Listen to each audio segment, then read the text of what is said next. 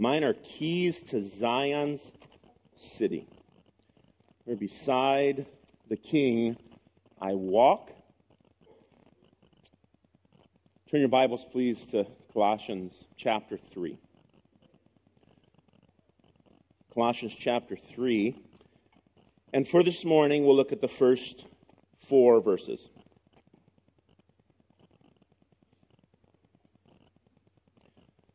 This is the word of the Lord. If then you have been raised with Christ, seek the things that are above, where Christ is seated at the right hand of God. Set your mind on things that are above, not on things that are on earth. For you have died, and your life is hidden with Christ in God.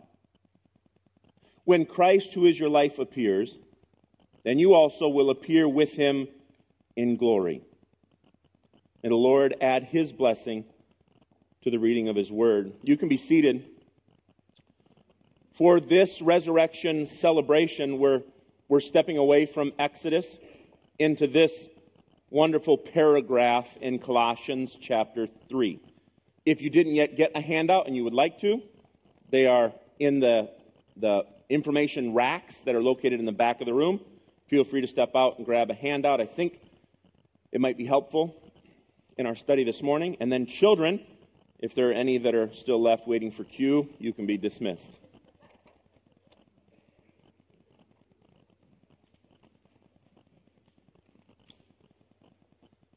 The children head off to Children's Church, and at the end of the service, if you want to go and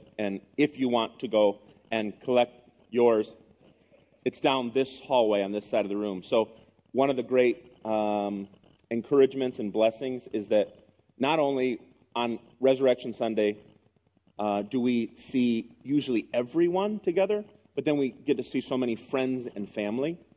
And so if there's something that happens in our church service that is a little unfamiliar to you, we want to try to be clear, because we do want to be very hospitable and encourage your part in our celebration this morning. We live in a culture that is very individualistic, and it's very prone to legal obligation. It's Western thinking, is a worldview that we all come to a text like this one. We're just fiercely individualistic. And we tend to have a legal obligation or commitment. Now, that's not a bad thing in itself, but we have to see that it makes us prone to a legalistic type of individualism. Like, I can do good. I can keep the rules. There's part of the good news of Jesus that we sometimes overlook because of our basic perspective of the world. There's part of resurrection celebration that we sometimes underemphasize because of our place in the world. If you were able to be with us this past Thursday, you saw that we highlighted 2 things: lament and participation. Today, we're going to highlight celebration and participation. So still participation. Here's the way I would summarize the last 3 or 4 days in our plan for gathering. Christ came to participate in our death. Then by God's grace, we have been raised with him to eternal life. Participation. He comes low to our station, and we in turn are raised on high to his station of glory. United in his life. Let me do a little bit of work with Colossians. When you step into a text and you haven't done the context work, I need to take just a minute to give you some context. The previous text to Colossians 3 assumes that all Christians are free in Christ and not obligated to legalism. That all of the legal demands of circumcision, of having self-made righteousness, that all of those, while they appear to be wise, they are in fact foolish. So that's already been addressed. And then the Apostle Paul turns his thought to a more positive aspect of Christian living in this section. So the text begins here with a rhetorical question.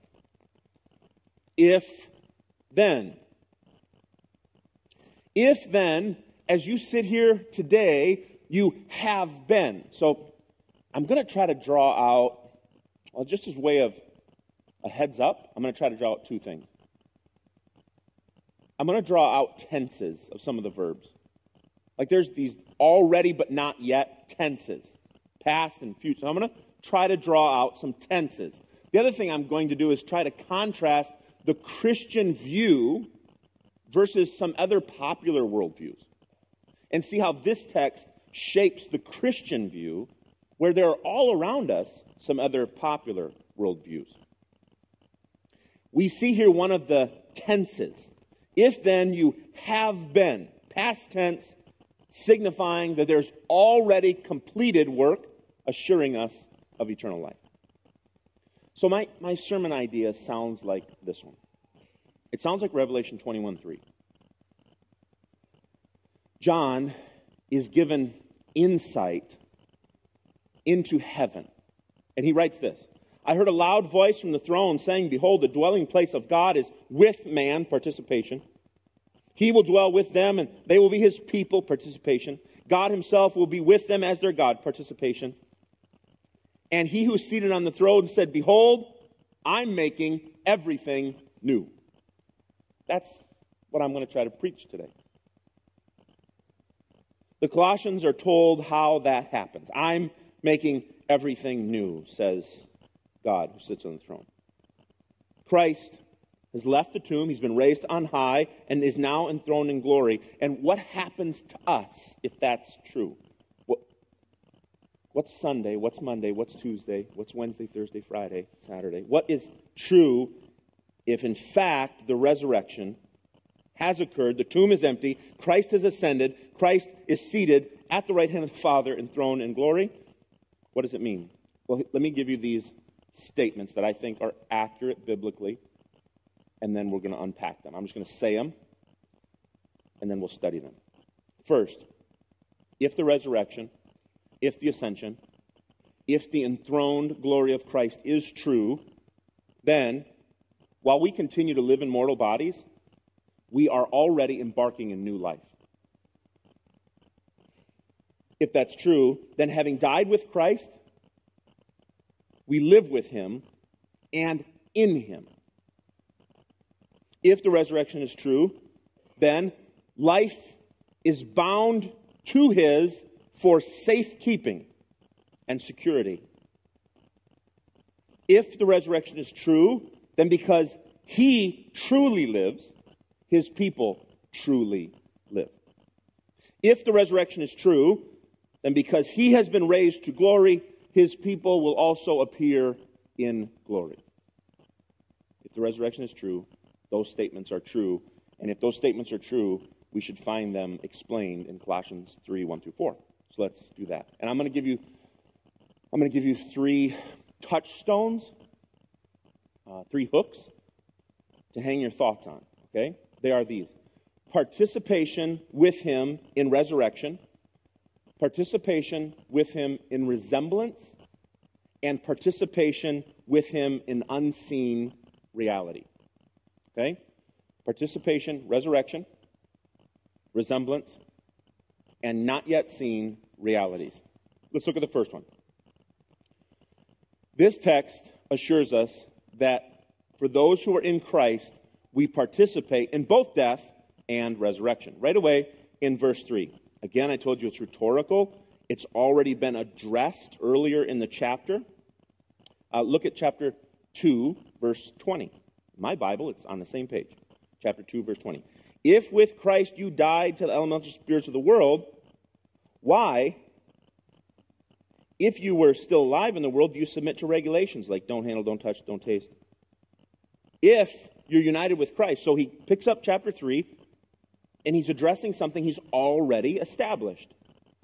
If then you have been raised with Christ. The foundation here is what we call, this is a point where I'm going to say something that might be confusing, and I don't want it to discourage you. I want to explain it. This is an indicative preposition statement, okay? So it's an indicative preposition statement. That means it indicates what has been done. You have been raised. You didn't figure out how to come back from the dead. You have been. And it's a preposition, it's not a prepositional statement. It's a purpose statement. It's an indicative, fundamental statement of where we're headed. It indicates this has been done, a propositional statement. There we go. It's a propositional statement. If then you have been raised, then. Now for the Colossians, they're already really familiar with this. Remember, I already had you look over to chapter 2. Look at verse 12 in chapter 2. Having been buried with him in baptism, in which you are also raised with him through faith in the powerful working of God who raised him from the dead. You who were dead in your trespasses and the uncircumcision of your flesh, God made you alive together with him, having forgiven us all our trespasses by canceling the record of debt that stood against us with its legal demands. This he set aside, nailing it to the cross. He disarmed rulers and authorities and put them to open shame by triumphing over them in Christ. It's been established that union with Christ is true life. And so he gets into this section of, well, then, if then you have been united, you have also been raised with Christ. We could spend the rest of the day, right, talking about what does it mean for us to be united to Christ Jesus. Our existence, our life hidden in him. We could just park there. But because I can't just park there, I want to highlight two aspects of what it means that we are united with Christ in his resurrection. The first is that we have real assurance if we're united with Christ. Real assurance of our salvation. There's no doubt Christ has successfully accomplished his mission. In other words, being hidden in Christ means Christ did all the work, but he includes us in the accomplishment, in the completion of the work. He did everything, and it's counted like we did it. When the hardest things happen, the really hard things happen, we're all tempted to wonder, where is our salvation now?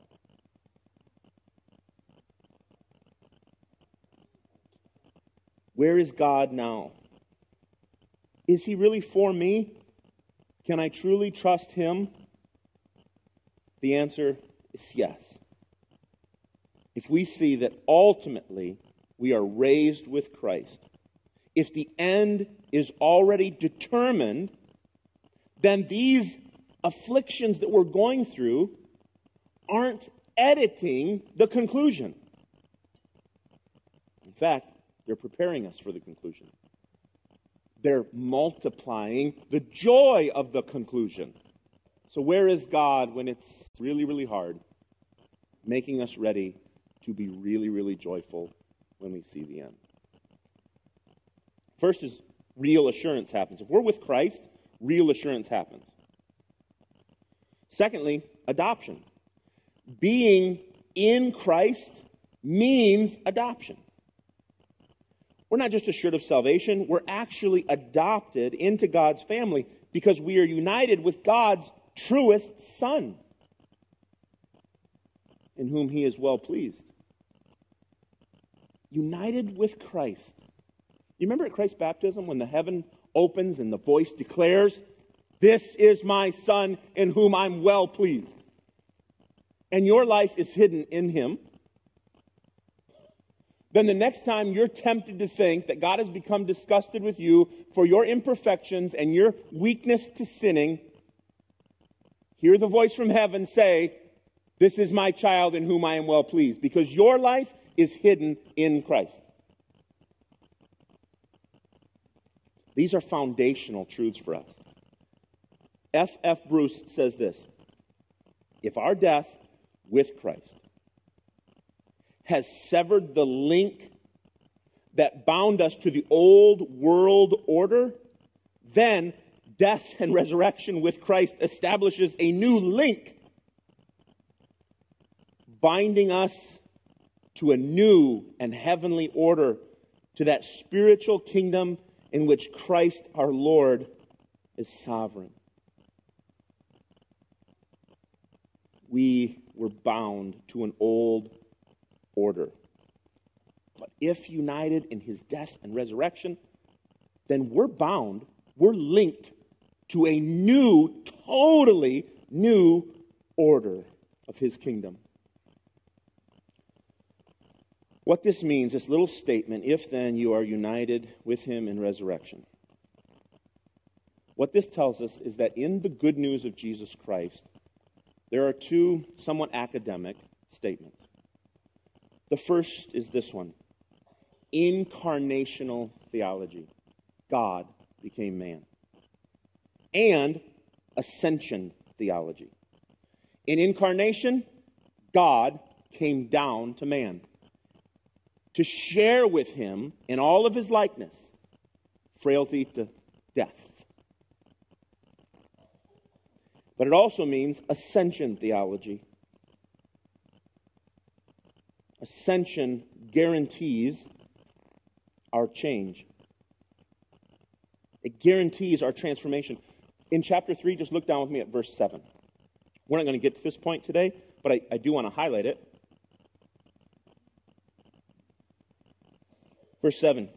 "In these you too once walked, and you were living in them. But now you must put them all away." That is anger, wrath, malice, slander, obscene talk from your mouth. Don't lie to one another. See, you've put off the old self. The old link to the old order has been abolished. And, verse 10, "if you're raised with him in new life, you've put on the new self, which is being renewed in knowledge after the image of its creator."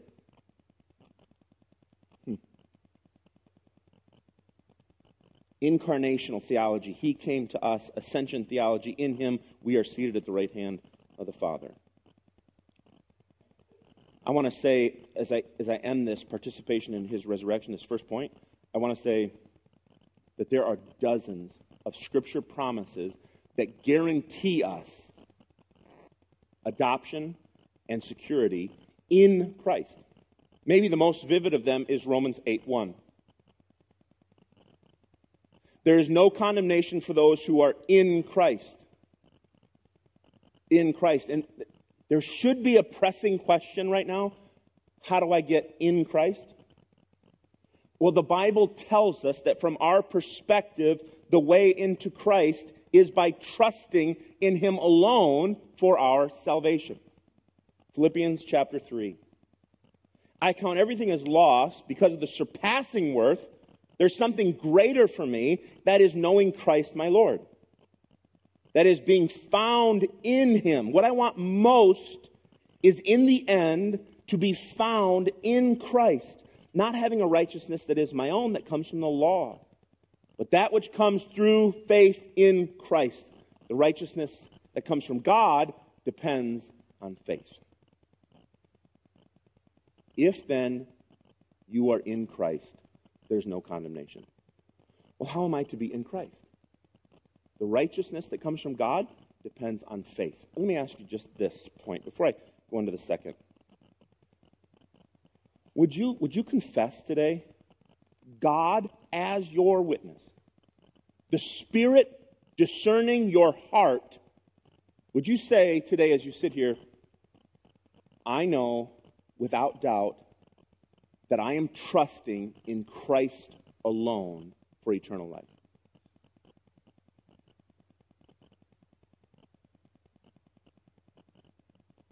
There's so many other things that can become props of true, singular faith in Christ. You can't sprinkle in, I think I'm a good person. You can't sprinkle in, I was raised in a Christian home. You can't sprinkle in, I've participated in church activities like communions and baptisms. You can't sprinkle in anything else. Are you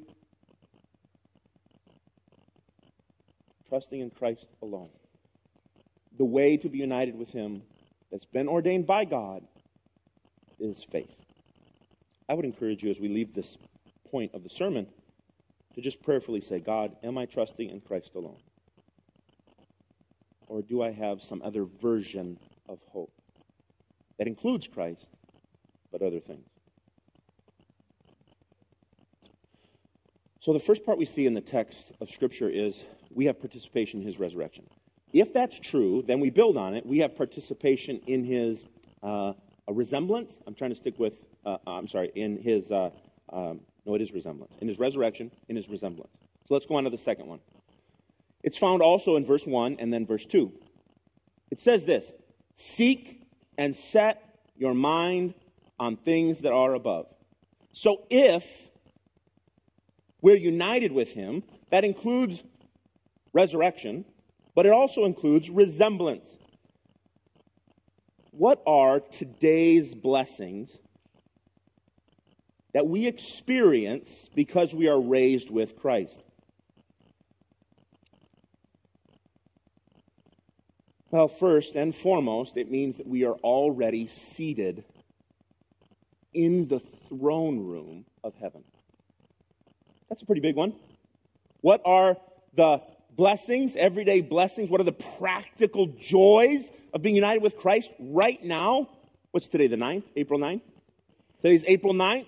What can I grab onto and say, wow, this is awesome? Well, you're already seated in the throne room of heaven next to God. I can't give you a cooler thing to celebrate. There's nothing better. That was the only bullet to shoot. That is worth celebrating.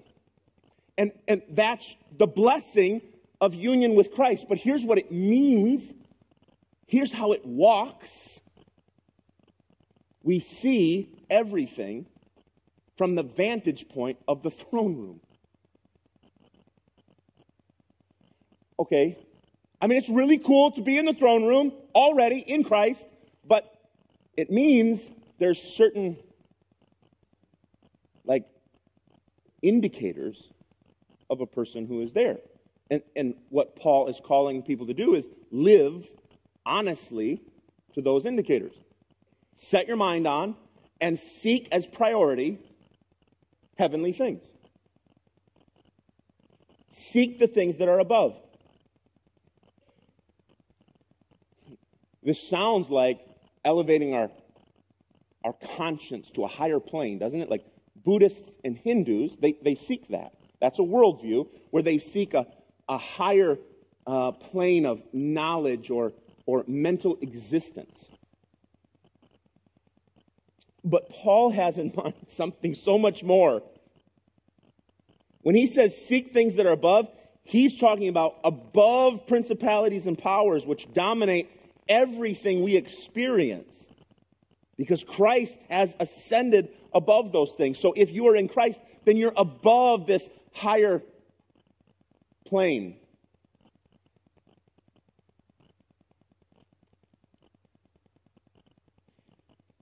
I was going to use the word nirvana.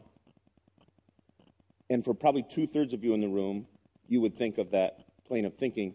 And then depending on your age, you would think of something else.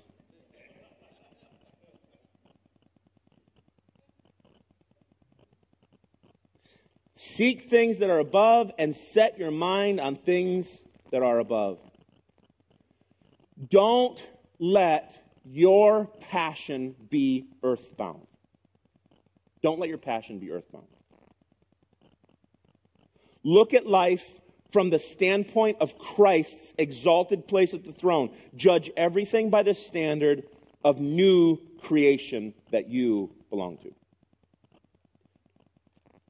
How would it affect your decisions if you were standing in the throne room dictating every choice you are making right now?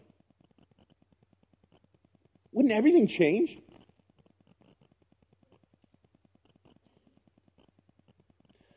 Let me give you one. It's really big, and I hope we can hold on to it. If you were standing in the throne room, what would you tell yourself to think about your death? We're united with him in both death and life. In incarnation theology, he came here to die because that's what we do. We die. In ascension theology, we are elevated to the throne room of God, and we are perceiving, seeking, setting our mind on all things of earth as though standing in the throne room. What would you tell yourself to think about death as you stood in the throne room? I think it would be different than what we typically say to ourselves about death. Or at least are tempted to think about death.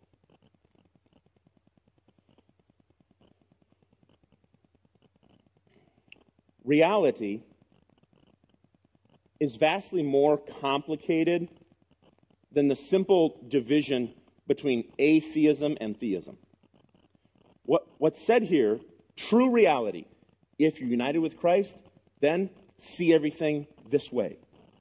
That's immensely more complicated than just, are you a theist or are you an atheist? That is a pointless question. There's no point in asking that question. Are you an atheist or a theist? Demons are theists. So what have we concluded by your confession of theism? You and the demons are running together. I mean, what's the point in asking that question? Thousands of theists are not in Christ. There's this reality everywhere that sounds like this. We believe in the idea of God. We believe that myths matter. And the God myth seems to be the most powerful.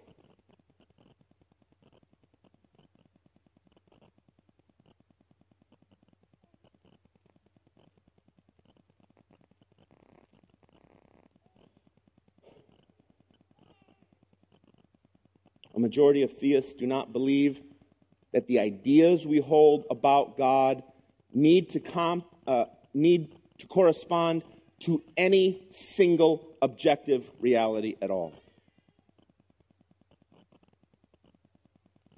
They would write this text and say, if then you are theist, then be happy and helpful.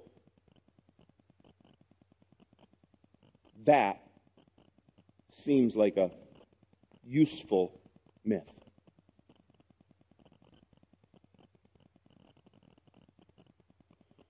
And all of Christ is reduced to what is earthbound.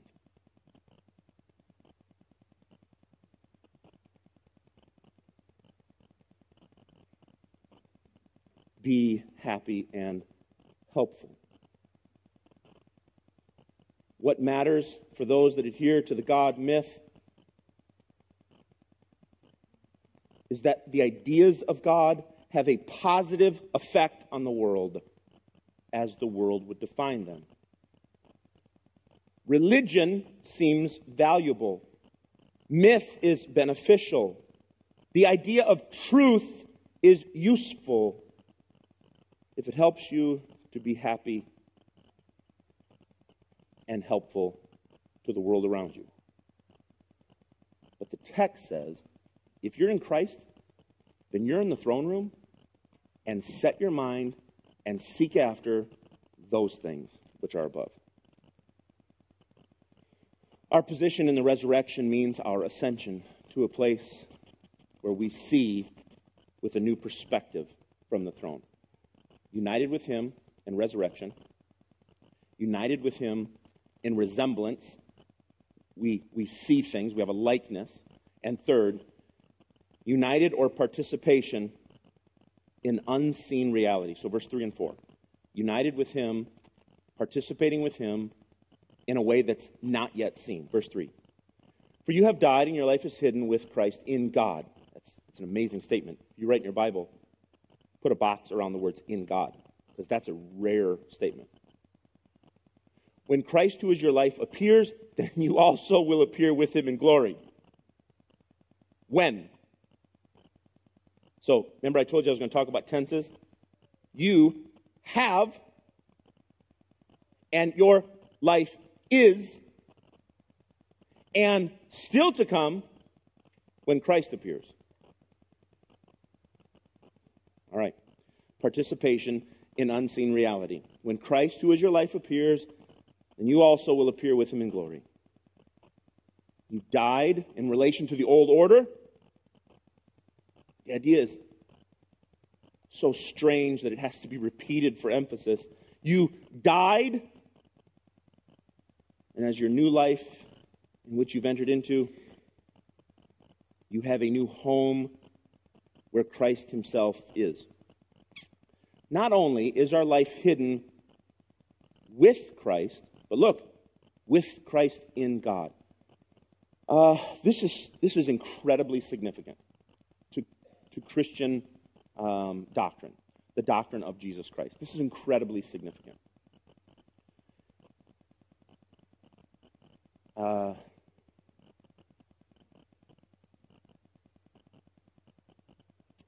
Okay, in a minute. The life of the true believer is hidden with Christ because they died with him, been raised with him. It's hidden in God because Christ himself has his being in God, and therefore those who belong to Christ belong to the Father. That's the statement. Let me explain what that means. First of all, it means Hebrews chapter 2, the text we talked about on Thursday night. Hebrews chapter 2. Since, therefore, children share in flesh and blood, then Christ had to partake of the same thing, that through death he might destroy the one who has the power over death, that is the devil, and deliver all those who through fear of death were subject to lifelong slavery. That's just a simple statement about what would you say to yourself about death if you were saying it from the throne room to yourself here. For surely it's not angels that he helps, but he helps the offspring of Abraham. Therefore, he had to be made like his brothers in every respect, so that he might become a merciful, faithful high priest in the service of God to make propitiation for the sin of the people. Okay. Christ had to be like what he was delivering. And the text says he didn't deliver angels, but he could have if he was like an angel. But he isn't. He is the God-man, not the angel-man. He is the God-man. And so in incarnation, he becomes like what he's saving to bring what he saves back to what he is, one with the Father. So we are united with Christ even in God? Okay, here's what I was going to say a moment ago. We don't believe in what's called pantheism. Pantheism is, a lot of people in the world think this. Everything in the world is God. Or similar to that, panentheism, which is everything in the world is part of God. Like God is everywhere, and so the trees, those are part of God, and the earth and the sea and the sky, those are all parts of God. And you are part of God. We don't believe in either one of those. Those are unbiblical, faulty views of the world, pantheism and panentheism. We also don't believe that we coexist with God, dualism. We would rather confess that everything that is from nothing. Everything that is from nothing. All creation came out of nothing. The big word for this that you might read in certain books is ex nihilo, came out of no thing. All that is created came out of nothing. If that is true, then a Christ who is created was created out of nothing, and if he is created out of nothing, then our union with him means we still remain nothing. From dust we came, and to dust we return. This is a problem. If we are united with what is a created thing, then our union with him only preserves our state as created things and things that are passing away and returning to dust. He then must be a Savior who himself is in substance with the eternal Father. And then look at verse 3. You know your life to be safely hidden with Christ, although in the eyes of the world, it will seem like you are currently without hope. Friday, I spoke from 1 John 3 at Mary Beth Tillison's funeral, and I said this in verse 2. Beloved, we are God's children now, and what we shall be has not yet been manifest. It's not clear, but we know that when he appears, we will be like him because we'll see him as he is. Verse 4, when Christ, the true life of all his people, is here, is manifest, then you who share in his life will share in his glory.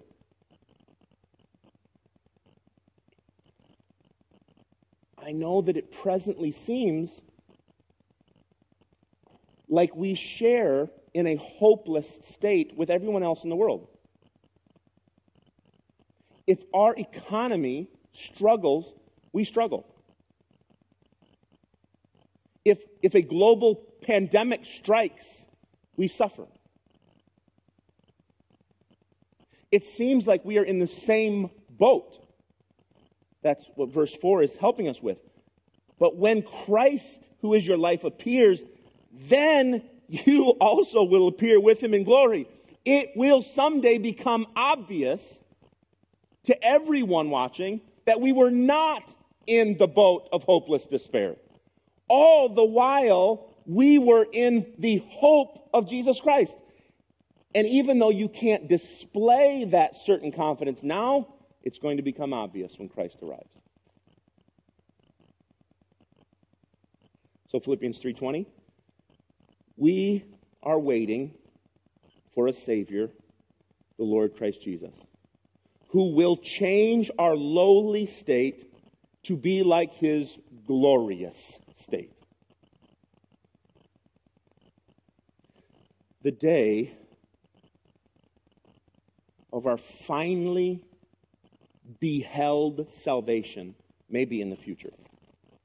And it may not yet be seen, but I want to point out one piece of grammar that I hope helps your worship. It's the last word of verse 4. It's the word glory.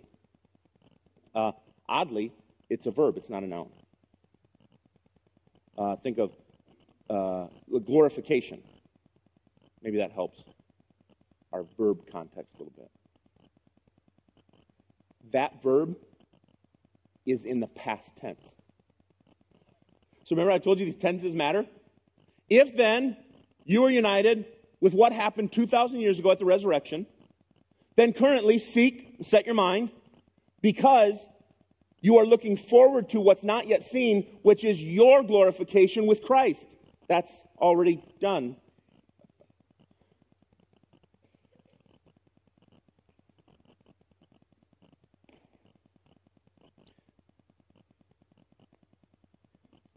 Today, we celebrate our union, our participation with Christ. What he has done. we are receiving the benefit of. When we talk, and here's where Western Christians, we tend to think mostly about individual and legal relationships. So therefore, one thing that we emphasize a lot is justification. Like maybe you've been able to see yourself really clearly sitting in the courtroom, God is the judge, and you are being tried as a rebel, a sinner. And you've heard people explain, oh, but in the grace of God, because of the completed work of Christ, the gavel hammers down and he pronounces you innocent, free from guilt. And let me just oversimplify what's left out of that. If you have come from ex nihilo, nothing, then being told you're innocent only assures you don't go to hell, but go back to ex nihilo, nothing. So to simply emphasize that in Christ we can be justified is to only celebrate we don't have to go to eternal damnation, just back to dust. That's what we miss if we just have justification but not participation. But in participation, we are already seated at the right hand of God in Christ. In participation, we see Christ conquering death, raised in victory as the giver of life more than just the forgiver of life.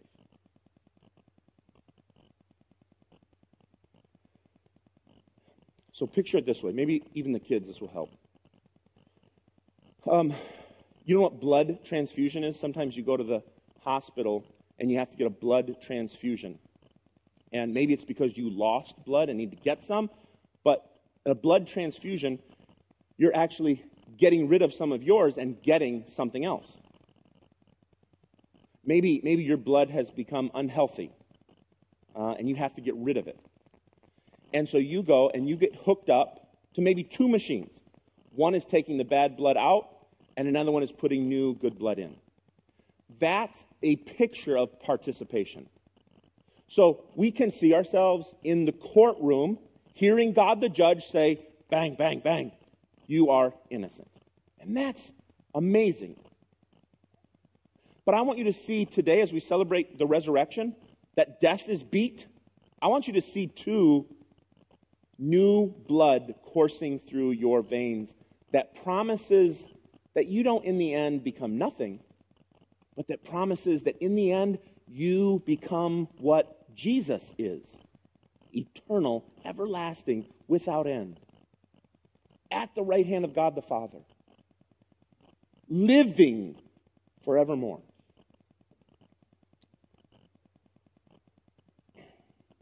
We see then, we're not only saved by the announcement of justification, but the participation with Christ. Ephesians 2. God has taken us, even when we were dead in our sins, and made us alive together with Christ, raised us up with him, and seated us with him in heavenly places in Christ Jesus. If you're united in his resurrection, and I mean to say if, please don't forget, are you trusting in anything other than Jesus? So if you're united in his resurrection, then we see and think with perspectives and priorities that can only be shared by those who are in the throne room of heaven. And then we see here, Christ will appear soon, and what you already are will be clearly seen, as you will be with him in his glory. The Spirit himself bears witness with our spirit that we are the children of God. And if we are children, then we are heirs, heirs of God, fellow heirs of Christ, provided that we have been part of his death, we also will be part of his life and glory. Let me pray. Father, thank you for the resurrection to eternal life. Father, thank you that the resurrection did not just happen as a justice, that Christ could not be held by the grave. There was no rightful claim of him because he was without sin. But thank you that in his death and his resurrection, you have amazingly united us to him. And yes, it means that we do walk through the valley of the shadow of death. But it also means that we fear no evil.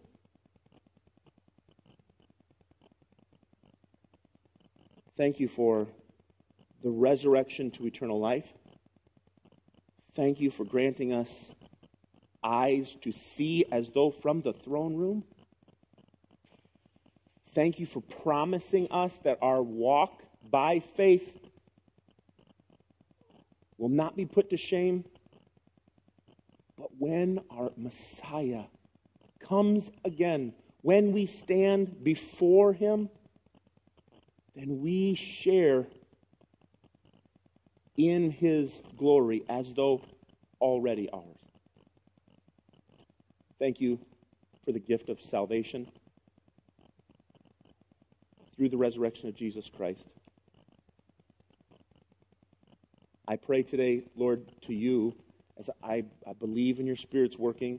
I believe that flesh and blood cannot reveal the things of the gospel to the heart of man. And so we pray that God, the Spirit, would work in the heart and the understanding and the illumination of people who don't yet fully trust in Christ alone and therefore aren't yet united with him.